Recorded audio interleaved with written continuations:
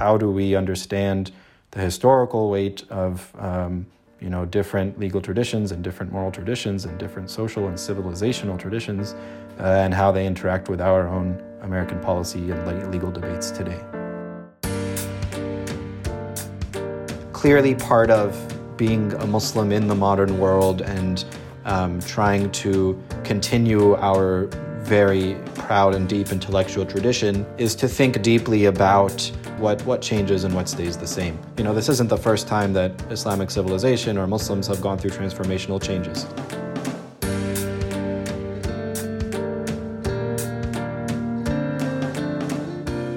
Hello and welcome to the Harvard Islamica podcast. I'm Harry Basturmajian. And I'm Mariam Kazmi.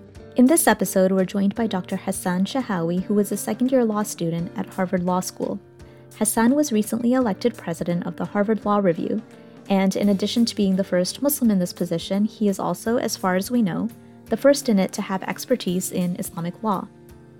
Hassan graduated from Harvard College in 2016 and went on to study at the University of Oxford as a Rhodes Scholar, where he earned his master's and PhD in Islamic law.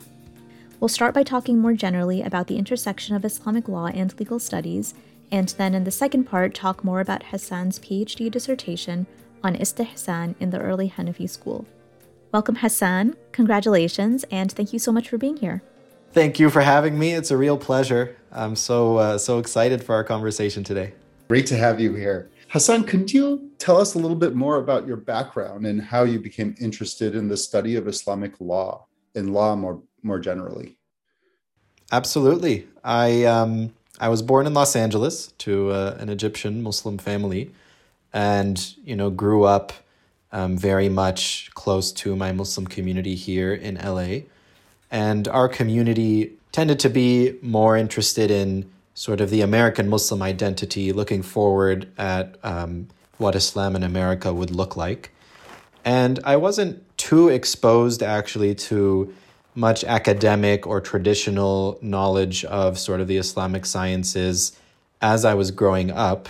I mean, I had a very thoughtful and wonderful mosque community, and very full of really wonderful people and very intelligent and thoughtful people who knew the religion very well. But I didn't necessarily know much about the traditional sciences and traditional scholarship. When I started as an undergraduate at Harvard, I started taking classes, in classical Arabic, and also in the Boston community started meeting more traditional scholars. And there were certainly some in LA. I just hadn't met many of them. And that's when I really became interested in this deeper and broader tradition and history of the Islamic sciences, and what we could learn from it and keep going with us to inspire how we practice Islam in the United States.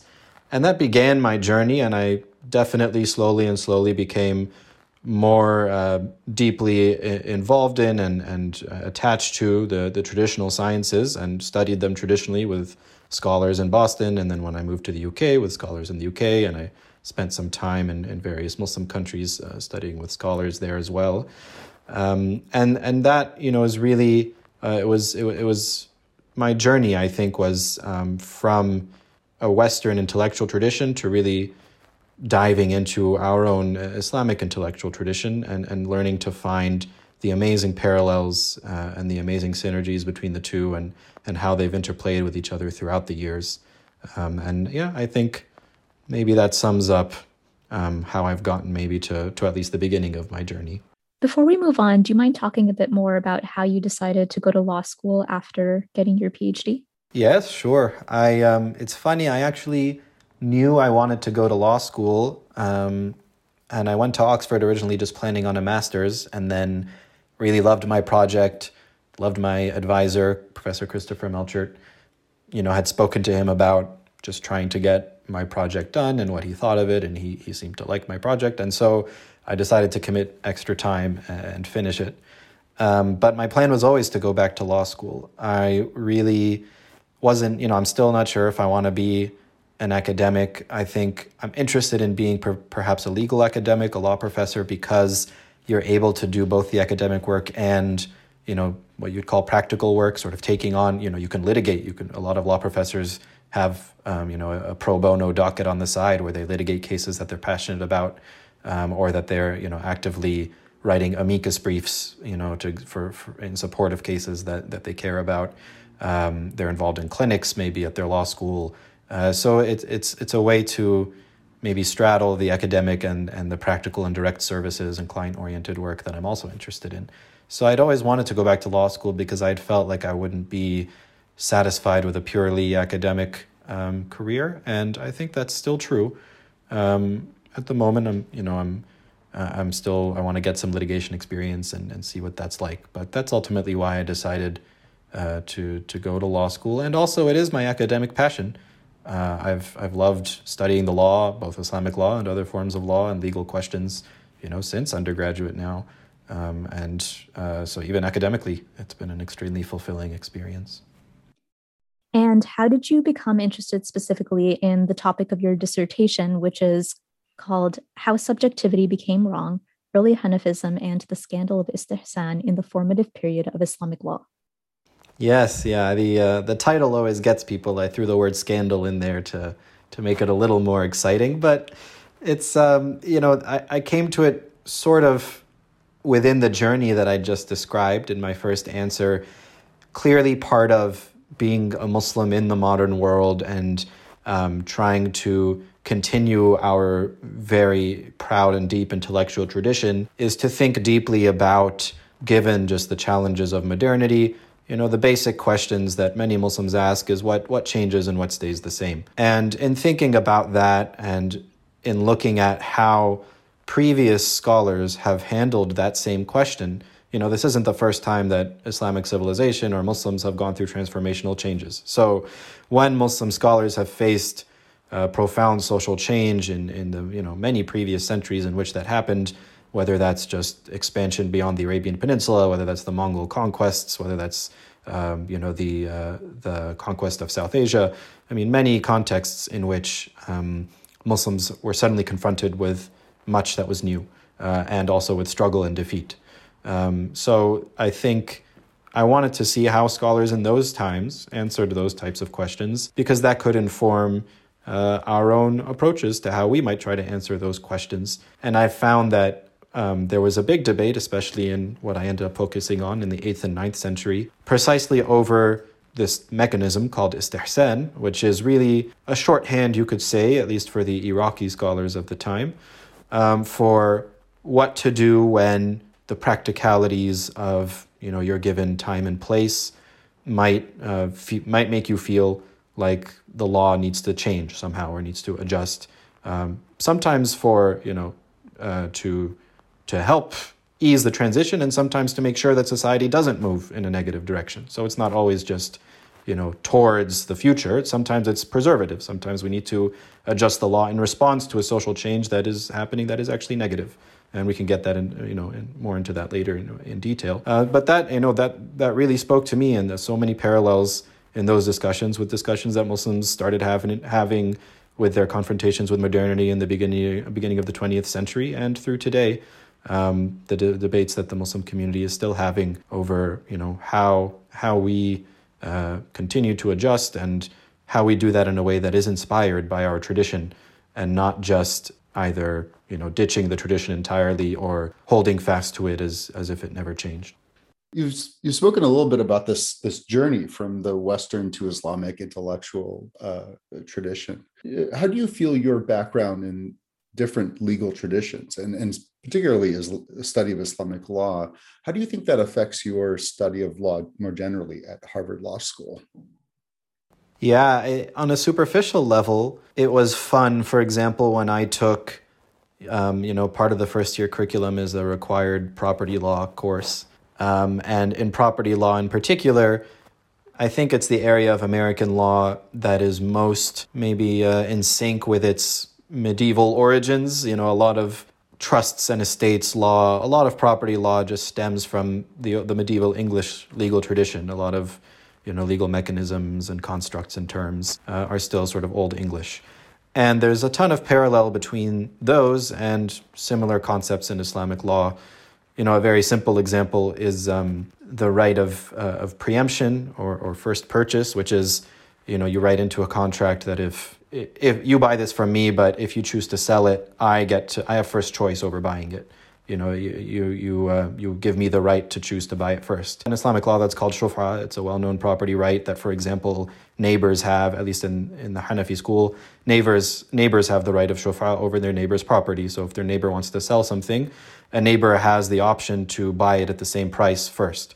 And then one neighbor is obligated to tell another when they're selling their property, when they've agreed to sell their property. So that's a superficial example of really interesting parallels. And in property law in particular, in trust and estates law, those parallels are very interesting because there's some research that's been done on, for example, how university endowments, the origins of university endowments are from Islamic awqaf and Islamic charitable endowments that funded Islamic institutions and universities. And there's specifically some research linking that to one particular college in Oxford that first adopted the endowment model and how it might have been an import from Islamic universities at the time. So various historical parallels. More profoundly, especially given the political, reality that we find ourselves in and the way that law is so political in the US, I think having a background in Islamic law helps me pierce through debates that often seem two-sided, like if you are progressive, you necessarily think this is the correct legal answer, and if you are conservative, you necessarily think that is, with a legal tradition that just doesn't abide by America's political spectrum, and so can have often surprising answers. And I've often found that the spectrum ends up not making much sense applied to me. I think we're also coming to a time in American history where it's clear the political spectrum isn't quite a spectrum. The far right and the far left are sort of, it's almost like a circle now. They're kind of meeting it together at some sort of anarchical libertarian version of society. It's, there's funny incoherences that are happening at the moment.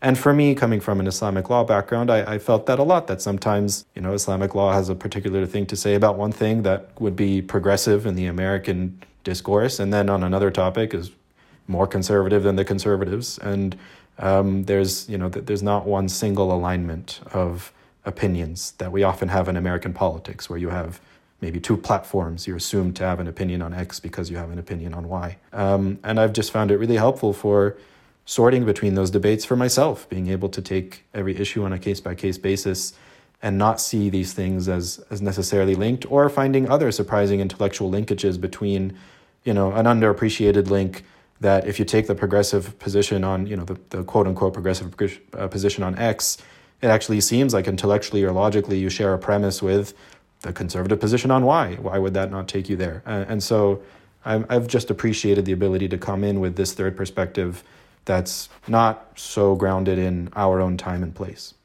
That's really interesting. And if I could just push a little bit more there about just thinking about in the Islamic legal tradition, we have several schools of Islamic law, right? And you've worked on Hanafism, but I mean, do you think the sort of the multiplicity, I guess, of legal traditions in Islamic law somehow plays into that multifaceted perspective you could have, or approach, I guess, to questions in Western law? I think so, yes. I think what's so interesting about the American legal tradition is you see a lot of the legal theory debates, jurisprudential debates that lawyers in many legal traditions have had across history, including the Islamic legal tradition. Basic tensions between textualism and purposivism, and how active a judge should be to, what they call judicial activism in American law, how active a judge should be to try to achieve what they think is just in a given case. You see those debates, they're foundational. Now we have a court that's now characterized as originalist, and there's a big, there was a shift from a purposivist to an originalist court, sort of. What I see in that is so interesting is that in Islamic law, you have those rough differences between the different schools of law, but they always coexisted, and there were different judges using those different methodologies in the same courts. And you often had, there are some famous examples from Mamluk Egypt where a judge from one school of law, when a dispute came before him, knew that his school of law's answer to that dispute wouldn't give the parties, maybe the resolution they were seeking. For example, in a divorce case, a woman whose husband had disappeared, in one school of law, cannot seek annulment of that marriage or for X number of years. In another school of law, it's an entire lifetime. So just there's clear situations where clearly the woman having to not being able to remarry or so on is very difficult. And the judge, knowing that that was their school's opinion on that, but seeing that its application in this given case isn't ideal, and recognizing the validity of the other schools of law, would actually recuse himself from the case and say, you'll actually want to take this case before Y judge of this other school of law, because you might be able to get a better outcome there.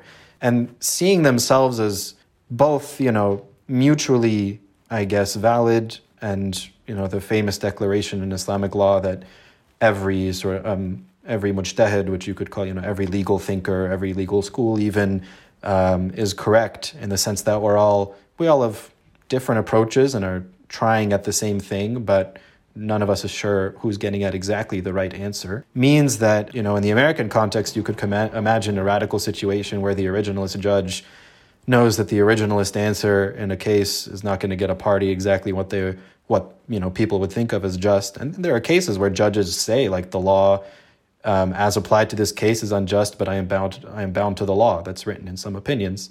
And you can imagine a case where that judge, knowing that a judge who embraces a more purposivist or living constitution or all these other jurisprudential modes that have come about in American legal interpretation in the past 50 years or so, that a judge could say, well, just go to one of those judges instead. It's a radical idea, one that strikes at the core of how we think American law should be interpreted. But I think that's what's really helpful about coming at it from the perspective in another legal tradition, is there are very different conceptions of how law should work, how legal authority should work, how judgment and how cases themselves should be managed. It would be great if you can tell us more about what your role as president of the Harvard Law Review entails, and if you have anything to add about how you think your background in Islamic law is helpful for this role. It's funny because when I was first elected, there were some funny, I'm not on social media, but my wife told me about some funny tweets where, there were people like, this is the beginning of the Harvard Sharia Review. And I thought that was funny. I wanted to get a shirt made that said, H Sheen R, the letter Sheen for Sharia instead of HLR. Obviously not going to happen, a little controversial, but, taking it tongue in cheek. But I did, in my sort of candidacy, when I was speaking to editors about sort of my idea for what I wanted to bring to the work. At Harvard, in the Harvard Law Review, the president is actually not as involved in deciding what articles we publish. For example, in other journals, the president sits on the articles committee and helps decide what gets published. There's actually a very strong norm against that at the Harvard Law Review. We're a very democratic and egalitarian institution. So we have an articles chair and an articles committee. They do their thing. They read the articles, they accept them.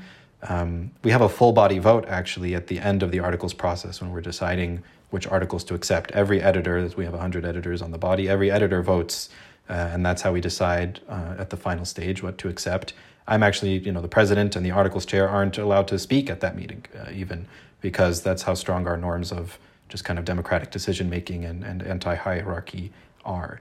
So my role doesn't come in deciding what to publish, but what the president at the Harvard Law Review does do traditionally is when we do accept an article, the president does something called a president's read, which is the first substantive edit pass of an article. And that is, tends to be quite a long memo, 10 to 20 pages sometimes, of really big picture edits that we suggest to authors, counter arguments, new literature to engage with, restructuring, whole sections or things like that. And in that role, the president can often have an active voice in, pushing the authors to engage with a different set of ideas or even different literature. And what would the social science take on this argument be? It can really be as big picture as we want, and ultimately the authors accept and reject what they will. This is all just editing work to help bring out the author's voice.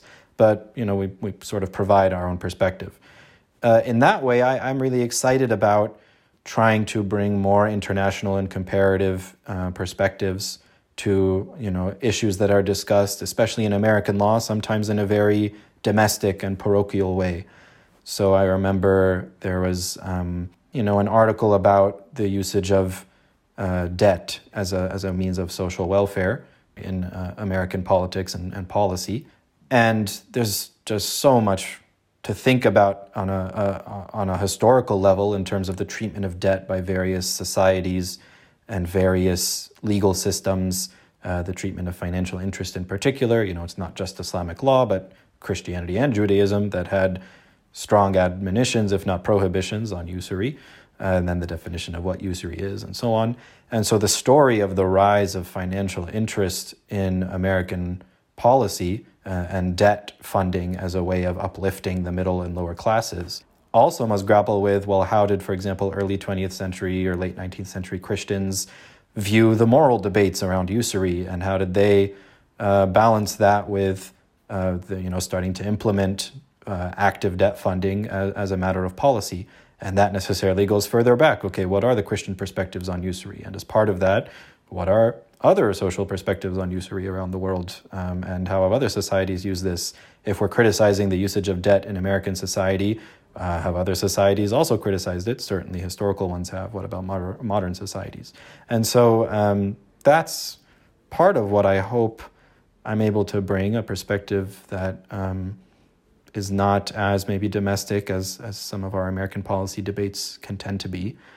And of course, that's in a way exactly what the people who are worried about the creeping Sharia, this would probably terrify them, my statement there. But ultimately, I think most would hopefully acknowledge that it's at least good to engage with policy solutions that have worked around the world, especially in the modern world. And then even in terms of, for example, of this debate about financial interest, for example, there was a recent initiative by Bernie Sanders and Alexandria Ocasio-Cortez to cap usury at 15%. And some conservatives supported it and tweeted their support of it, citing the traditional biblical prohibitions on usury. So this isn't just creeping Sharia. This is, how do we understand the historical weight of different legal traditions and different moral traditions and different social and civilizational traditions, and how they interact with our own American policy and legal debates today. Another example of bringing the Islamic legal perspective into the American context is your article called Judgment and Forgiveness in Texas, the Amber Guyger Case Through the Lens of Islamic Law. Can you tell us a bit about this article and some of the issues that you discussed? The article, I think, can exemplify that, hopefully, or at least, that's one of my first attempts at that, and we'll see how that develops. The Amber Guyger case, for people who don't remember the name, it was big in the news a couple years ago. Amber Guyger was the police officer who entered a black man's home and, shot him and tragically killed him while he was famously on the couch eating ice cream. And then there was a lot of outrage, justifiably at that event. And then there was sort of a second round of outrage when, in the trial itself, the judge essentially expressed kindness for Amber Guyger and said, I'm praying for you. And then she hugged Amber Guyger in court. And the victim's brother also said that he forgave her and hugged her in court. And there was a lot of tension that many people felt between systemic justice, wanting this event that keeps happening again and again, the killing of Black lives by police officers, wanting to see that taken seriously and not trivialized and not, looked over and brushed over so quickly again and again. And, the ACLU, I think, even had a statement that it's just, the Black perpetrators of these crimes are never treated this way. And we treat the white perpetrators of crimes with much more humanity. And so that's where the double standard was really difficult for people. At the same time, what I'm talking about in the article in this tension is you don't want to judge every case on a systemic level and lose the the case-by-case basis and the sort of individual justice that every person deserves. And that's such a profound tension, one that we've seen come up, for example, in the Me Too movement when it comes to the presumption of innocence versus believing women who have been assaulted. How do you balance the two? How do we fairly, prosecute an individual that might have assaulted a woman when it's so hard for women in a systemic sense in our society to get justice when they've been when they've been assaulted in these ways. And so this tension comes up. And what I tried to do through writing about it through the lens of Islamic law is I guess, show Islamic law's radical take on achieving personal justice in individual instances, which is to try to, there are famous cases of doing all that one can procedurally to avoid punishment, while at the same time finding ways to right the wrongs and do justice to the victims. And so, for example, cases where somebody has stolen something, there's a very famous and funny anecdote where a judge tells the thief that essentially everybody knows is the thief to not confess to the crime, because nobody at that point wanted even the victim was like, it's okay, just give me my stuff back, I don't want that person to be punished. But obviously there's a law on the books that punishes theft. And so the judge just says to the purported thief, or who probably is the thief, says to him, just confess. It's actually a woman in this case, says to her, say that you don't say that you stole, but say that property is that person's. And so that way we can legally, you've testified, we have witnesses to the fact that this property belongs to the other person, we'll get that property to the other person, but we don't have to, prosecute you to the full extent of the law. And sometimes there's an even more radical case where one judge asks the purported thief, have you stolen? Say no. And says, say no, immediately on the heels of his question. Because at that point, it's not going to be, if the person says no, no matter what anybody thinks or doubts, then there's not enough testimony to prosecute her.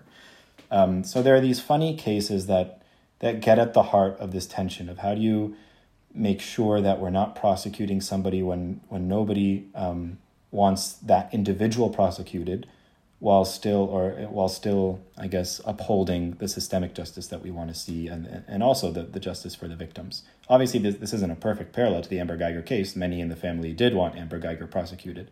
But there are other cases in American law where there are times, like mass incarceration is an excellent example of this. There are times when people are committing crimes that nobody thinks this person should go to prison for this long, at least. But somehow society, because of the laws on the books, the legal system still feels obligated to prosecute them according to the law on the books. Even if the victims and the family of the victims, or in victimless crimes, it's much harder to see who has an interest. But even in crimes with victims, family of the victims are saying, we forgive them, like it's fine, we don't have to prosecute them. But victim impact statements in American law only go so far. They don't completely erase a law, and prosecutorial discretion exists, but it also only goes so far. Sometimes a prosecutor has already started prosecuting, and that the case goes how it goes. So we have cases in American law where people are in prison who no individual in the society thinks or wants to be in prison. And that Islamic law had ways to avoid that, and avoided it quite actively, arguably too radically and too far in the other direction, which would be surprising because most people think of Islamic law as too strict, when that's absolutely historically and doctrinally not true. And what I mean by historically is there was actually the opposite concern. I also mentioned this in the article. About 200 years ago, the British colonialists in South Asia complained that Islamic law was way too lenient, that murderers were constantly getting off the hook because victims' families were forgiving them, and because there was almost too much social reconciliation and too much forgiveness and not enough punishment. And so British colonial leaders actually wrote what they call the Anglo-Mohammedan Code to essentially fashion Islamic law in a more penal Western legal image. So it's a funny way that our perceptions of Islamic law today don't even map onto Western perceptions of Islamic law 100, 200 years ago. Thank you. Before we move on, I was wondering if you wanted to say anything about other interests you have. I remember reading in in the articles about your new position that you're also interested in criminal justice reform and refugee issues. And I guess the issue of criminal justice came to my mind because this is, of course, a big issue in the American legal context, but also for the Muslim community as well. Yeah, absolutely. I mean, I've been very passionate about criminal justice since high school, really. I mean, in sort of cheesy, but when I read the autobiography of Malcolm X as a young Muslim coming of age and a young person of color, that was a transformative moment for me. And I knew also here in Los Angeles some friends of mine whose families at least had been affected by mass incarceration. And then continued with that in undergraduate. I took a few classes related to it. I did an internship with the ACLU. I actually volunteered in a prison in the Boston area, sort of as a friend of a couple of incarcerated people there, and would go visit them every once in a while and write to them. So that's always been close to my heart. And as you say, quite rightly, I think, Mariam, it's also a very, an issue that's very close to the Muslim community. Islam is also a major phenomenon in American prisons. Many incarcerated people convert to Islam in prison, and many prisoners' rights cases, the Supreme Court doctrine on prison law and prisoners' rights is, for the most part, actually results from many Muslims incarcerated advocating for various protections and rights. There's a very proud tradition of essentially Black Muslim prisoners fighting for their rights in prisons. So it's close to my heart in a number of ways, and just for the simple human fact of justice and the tragedy of so many years of people's lives being taken from them and from their families. So I'm trying to find, how that will be a part of my work going forward. I hope it always is. And this also is, not everything has to be wrapped up in a pretty little bow. I don't think my academic work on Islamic law is directly relevant to my passion for criminal justice reform. I think in some ways it is, actually, because Islamic law has radically different notions of criminality and criminal justice and criminal punishment that can have us rethink even just long bouts of incarceration as a punishment. But beyond that sort of philosophical criminology topic, I just want to be involved in a day-to-day level in my local society and try to make change in a very local and marginal way by remaining connected to the invisible that live around me, whether that's the homeless, the refugees, or those that are in a prison only a few miles away that we never see because they're locked up there.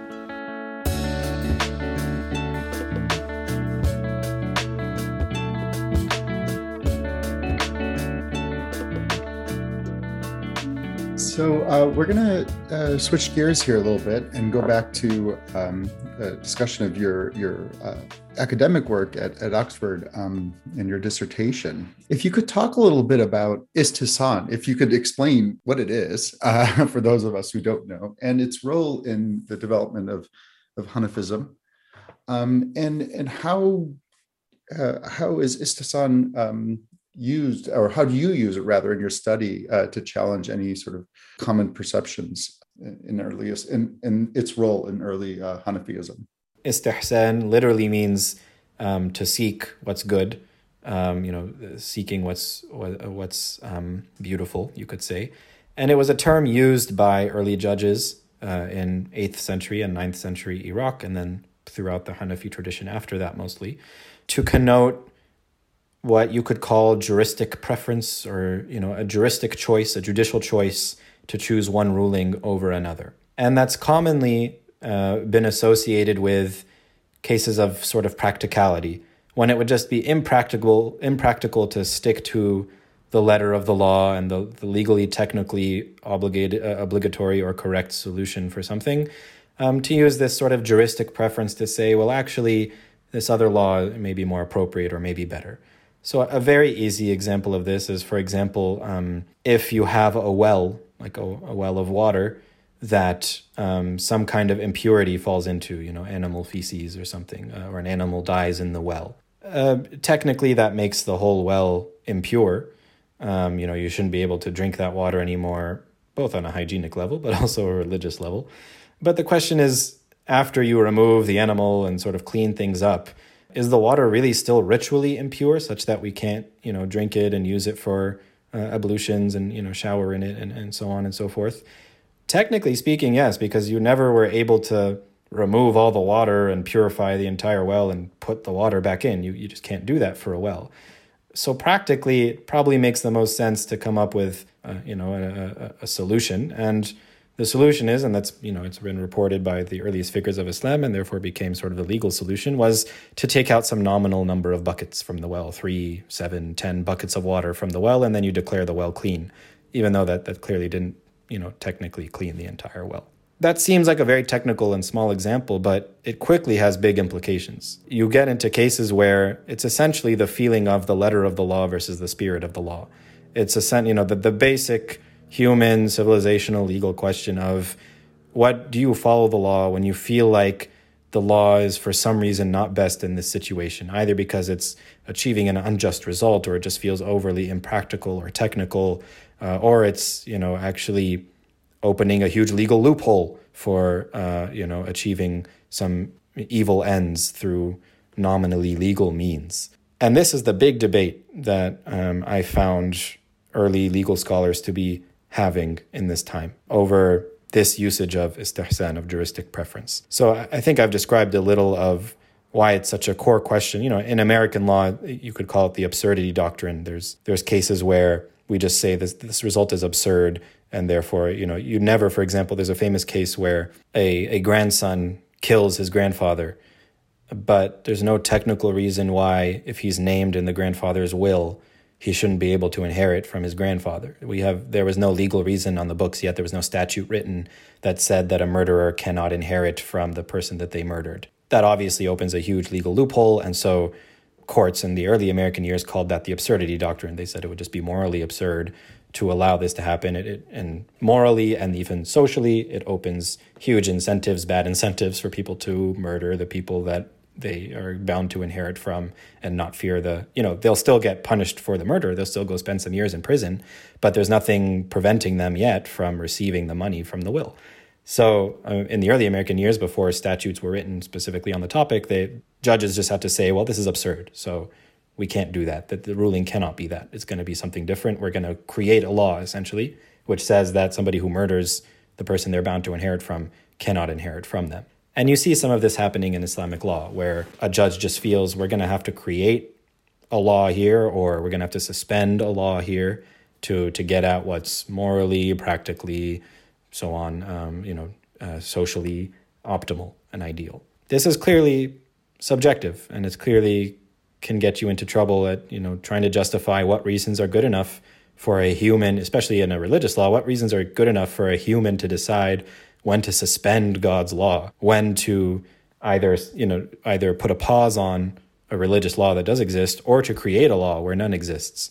And this is the famous response from a very important early Islamic legal thinker, Ash-Shafi'i, who is one of, if not the most prominent Islamic legal thinker in Islamic history, famously declared istihsan impermissible, haram, categorically prohibited, sinful.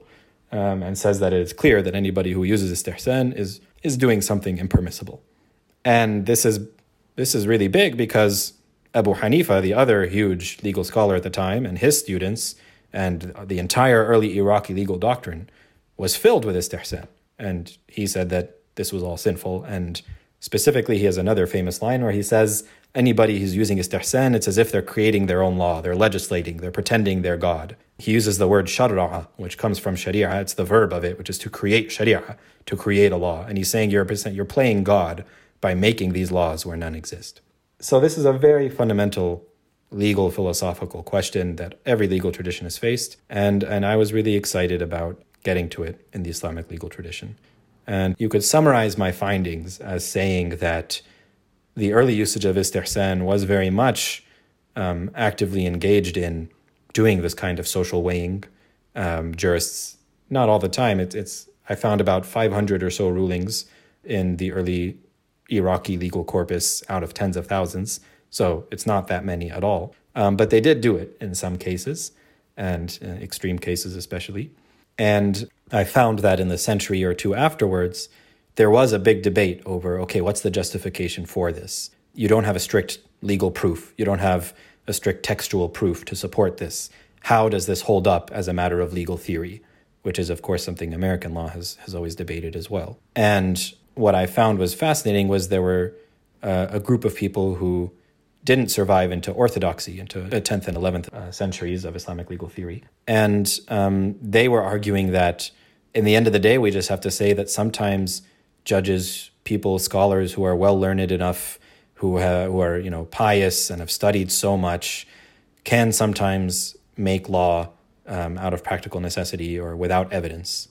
This was extremely controversial, didn't survive into orthodoxy, but I was just intrigued by that historical fact of finding this school of early Iraqis, probably from the city of Basra, who over the course of 100 and 150 years were putting forward many different legal, logical, textual arguments for why there should be certain scholars, certain figures who we allow to make law without any textual evidence, without any logical evidence. And it was just, it's exciting to find, I think, this whole almost methodology, legal school that ended up dying out. And I'm the historical narrative there is tough. I'm trying to find out, okay, where exactly were they? Who exactly were they? What books were they writing? But I think I've done enough in the dissertation to show that they existed and to find their arguments quoted in many different texts. It would be great to hear more about your analysis of Kitab al-Asl by Muhammad al-Shaybani and how you went about analyzing the use of istihsan by the Hanafi founders and what you found. Yeah, absolutely. So that was sort of the first part, you could say, of my dissertation, the first few chapters.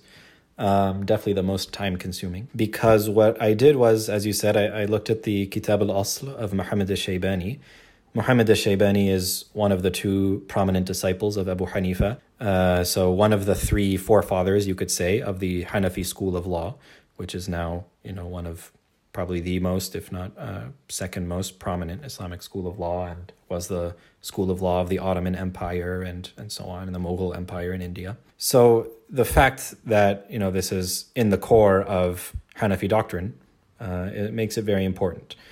So the Kitab al-Asl is probably the earliest, you could say, complete legal treatise that we have of Islamic law, in the sense that it covers, traditional Islamic law texts that arise 1 or 2 centuries later have, a chapter for each topic, and they're really very comprehensive, and they cover rulings on all types of things. And it goes from, traditionally it starts with ritual purity, so how you make your ablutions and wash for prayer, through the worship sections, then through the transactional sections, business contracts, marriage, things like that.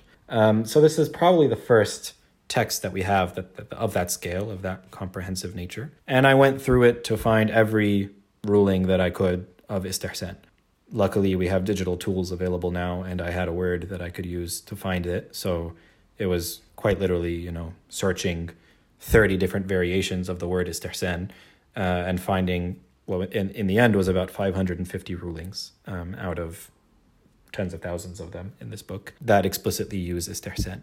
And then what I tried to do was categorize the types of reasoning that would go into that istihsan. Because like we said, istihsan just means the departure from what you think is the technically derived, objectively derived legal ruling to another legal ruling. And you can do that departure for any number of reasons. We already mentioned, different distinct ones: practicality, avoiding a legal loophole. There are reasons that are not all the same why you would depart from one ruling to another. And I found about 70 or so different reasons used, some of them much more often than others. So, something like, there's one, for example, precaution. There's a legal ruling, you technically no longer should be obligated to pray that prayer, but out of precaution, we are going to use istihsan, juristic preference, to say you are still required to pray that prayer as a matter of precaution in the school, but even though it's precaution, we're saying it's actually obligatory, religiously obligatory. And there are about 20 cases of that. There's another one that I like to call decorum, where technically speaking, something should be legal, but because it doesn't look good, we're going to say that it's not legal. So for example, you technically speaking should be able to pray a funeral prayer while sitting or while actually riding on an animal. And that's because for any non-obligatory prayer, any prayer that's not one of the 5 daily prayers, you have the option to pray that sitting or to pray it while traveling, riding on an animal, or in modern world it would be while in your car or in an airplane, and not standing up and doing the full motions for a non-obligatory prayer. So the analogy goes that if the funeral prayer is a non-obligatory prayer, it's obligatory that somebody pray the funeral prayer, but it's not obligatory that you pray it for everybody who dies, then you should also have the choice to pray it sitting or riding on an animal, just like any other optional prayer. And they say, technically speaking, yes, but it's not a good, it's not good etiquette. It's not a good look for people to be praying the funeral prayer sitting on animals or sitting down on the ground and, not giving it its due respect. And they use the word ugly to describe it. Qabih. They say that it's not seemly. It's unseemly. So again, these are examples where you can see why a Shafi'i coming a few decades later is going to say, who are you to say who are you to decide what's unseemly and what's not unseemly? And that's where the subjectivity comes in. So that was my methodology, and I went through it to categorize it into all these different types of reasoning. And then I had other side metrics that I was very interested in. So I was very interested in when the ruling is attributed to a particular scholar. So often to Abu Hanifa or to Abu Yusuf or to a Shaybani, his others, and then sometimes to others as well. Couldn't we pick out trends over how certain scholars would use it and how other scholars would use it differently? And indeed, I think quite convincingly that the sort of stereotypical narrative that Abu Hanifa was more willing to use istihsan in a seemingly subjective and problematic way, and that over time, through Abu Yusuf and then through a Shaybani who comes latest, the seemingly problematic or subjective uses decrease, and the ones that are more inspired by strict textual evidences and so on increase. I found that actually bore out numerically, at least in my numbers.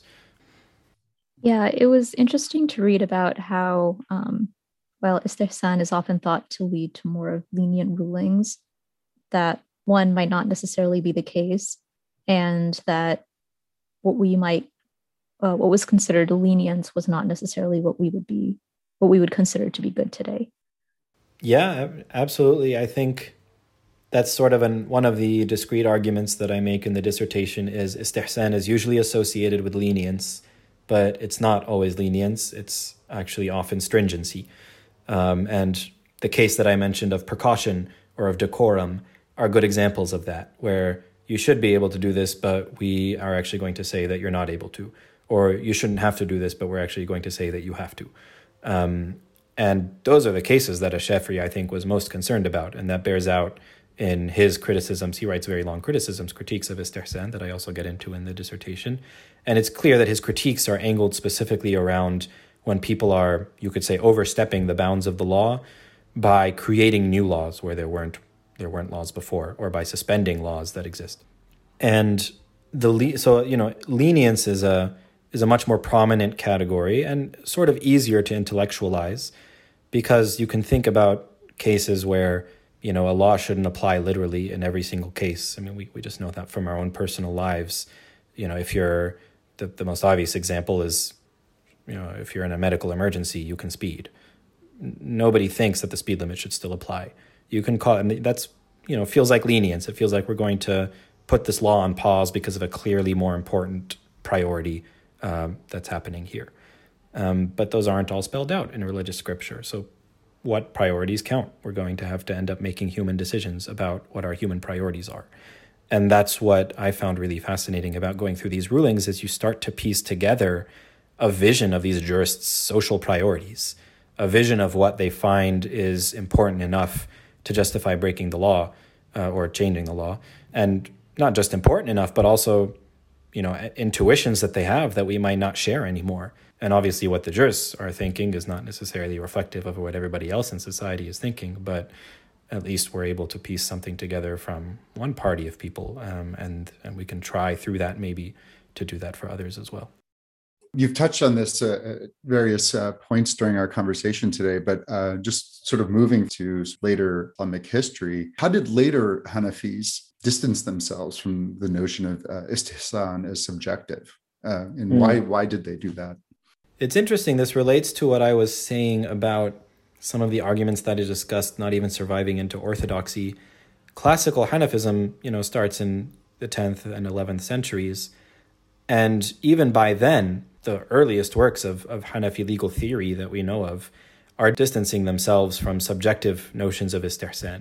Their argument is that Ash-Shafi'i, in his criticisms of istihsan, misunderstood it, that it didn't mean this type of subjectivity that he's criticizing, that it just meant departure from one ruling to another ruling that is also analogically derived through, accepted methods of legal derivation. What I find in my analysis is that while it's true that that's actually the most common method, the using an analogy, qiyas in the Arabic, using an alternative analogy to come to a different ruling and calling that istihsan because you're departing from one analogy to another, that is the most common, but it's only 80 of 550. And the others, some of them you could classify as conventional as well, like obedience to a hadith of the Prophet, a practice of the Prophet.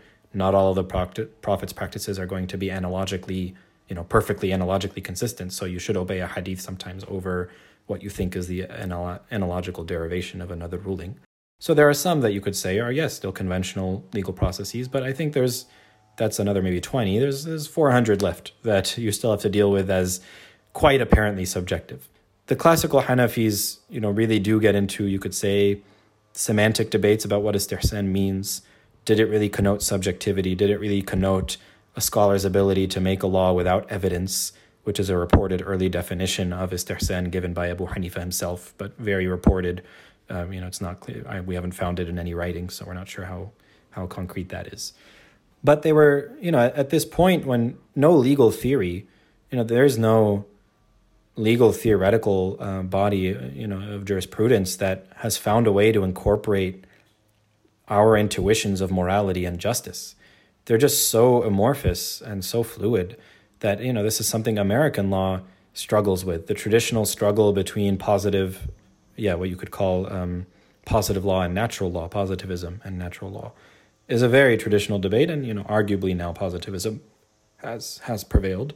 Because it's just so hard to think of where do we find our natural law? What does an objective human natural law look like that isn't subjectively shaped by our own time and place and our own circumstance? And so the debates that end up happening in Islamic law are very similar. You kind of had a natural law versus positive law debate, Shafi'i being the positivist, the early Hanafis being the natural lawyers, and the positivists winning, and legal theory, the entire field of Islamic legal theory, of usul al-fiqh, being based on the premises that all of law must be objectively derivable. Otherwise, how can you call it law? Otherwise, how can you have 50 different rulings in different places? How can that be a coherent body of law? Or even in the same place by 50 different people, all saying this is just what I think is better and this is what I think is better. At the very least, we can come to different conclusions by citing evidence and by arguing over evidence and rational argumentation and logic.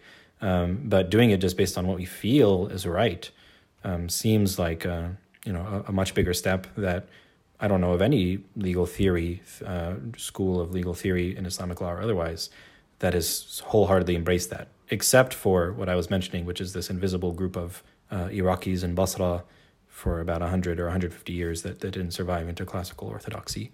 And I'm sure there are many others, but they never really formed the mainstay of a legal tradition in Islamic law or others. And I think the classical Hanafis ultimately had to find a way to reconcile their early doctrine with that theory and with a more objective legal theory.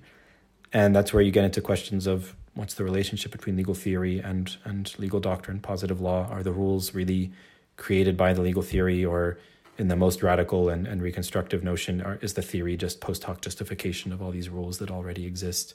I think, as with all things, the truth lies somewhere in the middle. And it's just a fundamental question of lawmaking, of legal philosophy and jurisprudence, which is why I find it so fascinating, because the same debates that are happening in 9th, 10th century Iraq and the same confrontations and revisionism that the classical Hanafis have to engage in and think about are the same things that we've had to do in American law in the 19th and 20th centuries.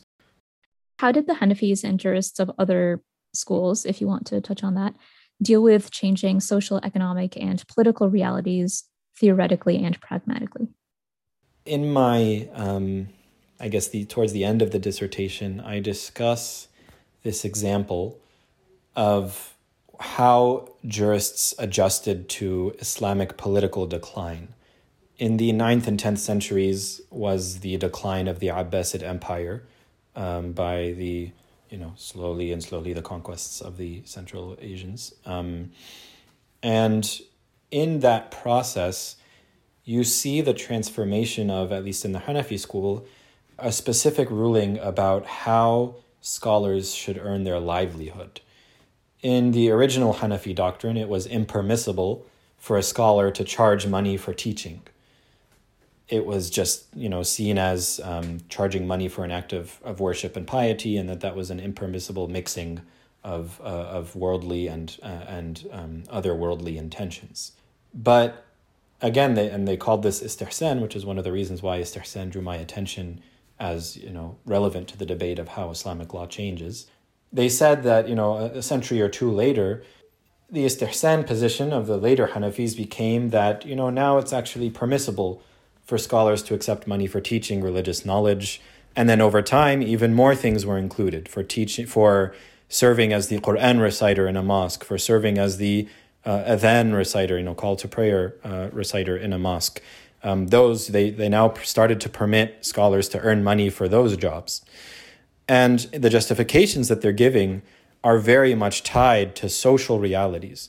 They cite Abbasid decline and say that, in the earlier years, essentially in the years of the Abbasid heyday, scholars received stipends from the treasury without strings attached. They didn't have to teach they were being supported by patrons, similar to the patrons in Italy that supported Leonardo da Vinci and the others. Sometimes they were paying them for works that they were creating, but other times they were just giving them yearly money to be part of their court and to produce what they were producing, just a salary, a stipend. And the Hanafi scholars say, in the early years, that's how Hanafi scholars were surviving. But due to Abbasid decline, they say specifically the payments from the treasury have been cut off. And they say that there's constant vying. There was a lot of regime change happening, especially in the outer Abbasid lands into Central Asia, modern day Afghanistan and so on. There were constant, cities were changing hands between different political, princely states and so on. Even though the Abbasids were still nominally in control, there were sort of different sovereigns, different governors coming in and out constantly. And so they were saying there was just so much back and forth, and who would be in favor one year and then out of favor the next, and who would get a stipend one year and not a stipend the next, that income streams were just extremely unstable. So because of that, and recognizing that if scholars can't make a livelihood, they're going to have to stop being scholars. There's not an incentive for young people to become scholars because they don't have a financial livelihood. Scholars aren't going to have time to teach. Because of all these practical reasons, we're going to have to allow scholars to take money to teach so that they can teach and so that we can have scholars, still practice as scholars. And that's just one nominal example of what I think is just a really fascinating social change. And they didn't at all reinterpret the original legal texts that they had, or the religious texts that they had originally based the ruling on. They justified it as a matter of social reality. You can see that reasoning is extremely relevant to debates that happen today.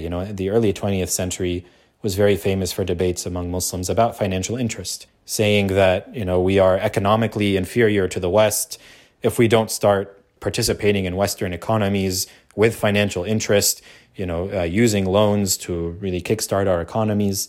If we don't do this, we will remain perpetually inferior to the West. The Islamic world will stay in a state of decline, and Muslims themselves will suffer economically.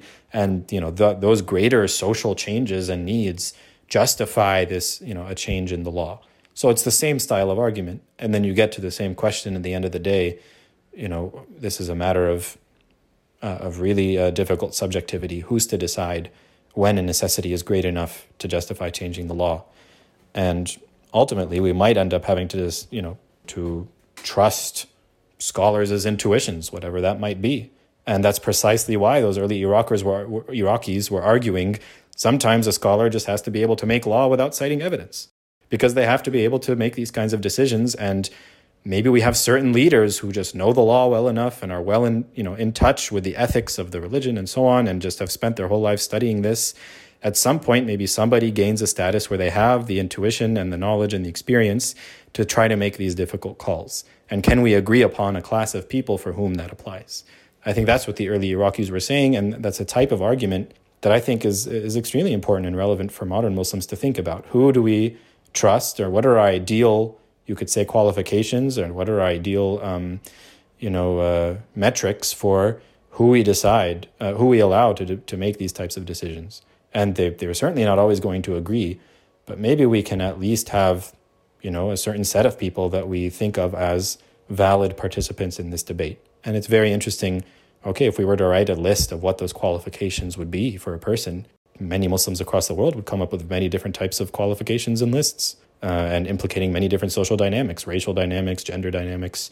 But I think that's why I was so interested in this topic, because it really makes us think about who are our leaders today. Yeah, you answered my last question here. I mean, this is it's the qualifications of what makes the someone an authority is not only relevant, I think, in Islamic societies, but around the world, right?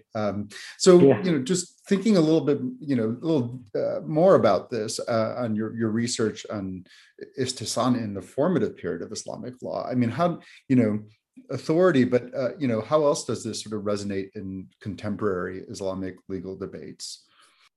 I think there is this basic dynamic that always occurs in any Muslim community, whether it's intellectual or social debate, where there are appeals to tradition always being made.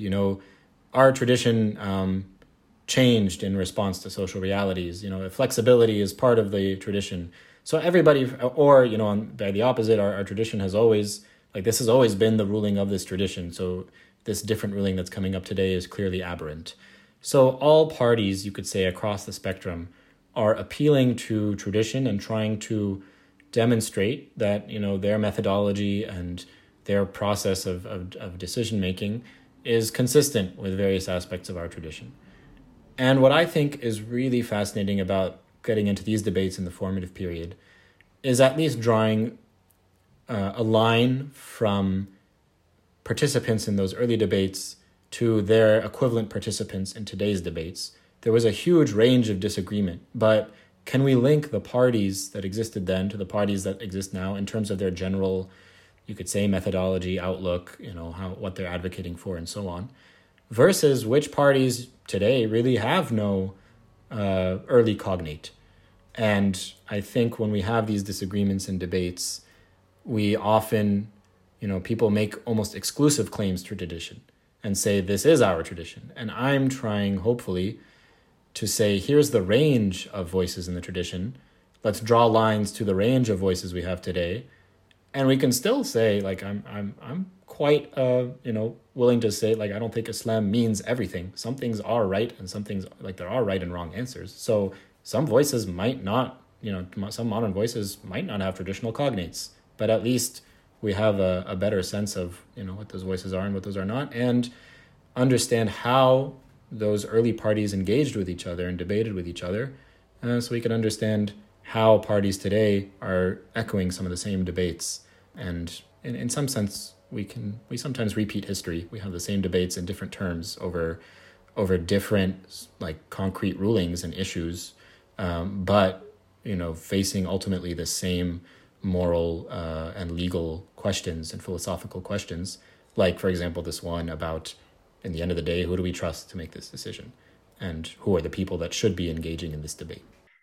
So I guess to close out, it would be great to hear about any future research plans you have, or just otherwise, if you would like to share what you hope to do next. Yeah. I mean, I'm still halfway through law school now, so a little more than half, luckily. So, a year and some left. And I'm continuing for now with the law review work. Is taking up most of my time. It's basically a full-time job, which has been so exciting and thrilling. And then pursuing my classes. I have budding interests in environmental law. I care deeply about climate justice and the future of the planet. So I'm hoping to pursue that further. Again, I still care deeply about criminal justice and refugee law. I also have, as I mentioned a bit in the beginning, an interest in property law, so just for historical reasons, so maybe more academic. I want to pursue that a little further.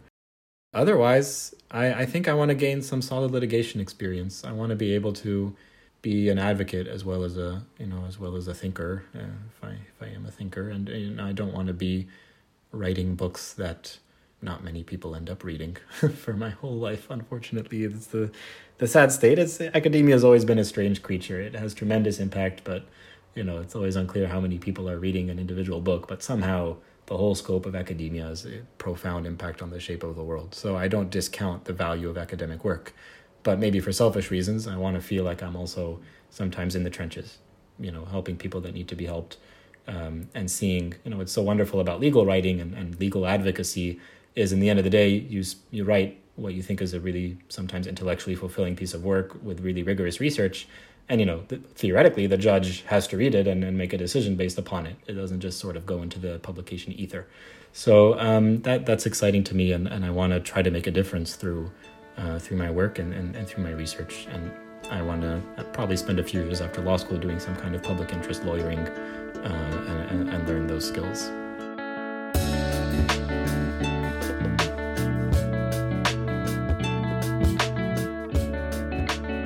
That was our interview with Hassan Shehawi, second-year law student at Harvard Law School and president of the Harvard Law Review. Please join us for future episodes of Harvard Islamica to learn more about developments in Islamic studies across Harvard University and beyond. I'm Mariam Kazmi. Thanks for listening.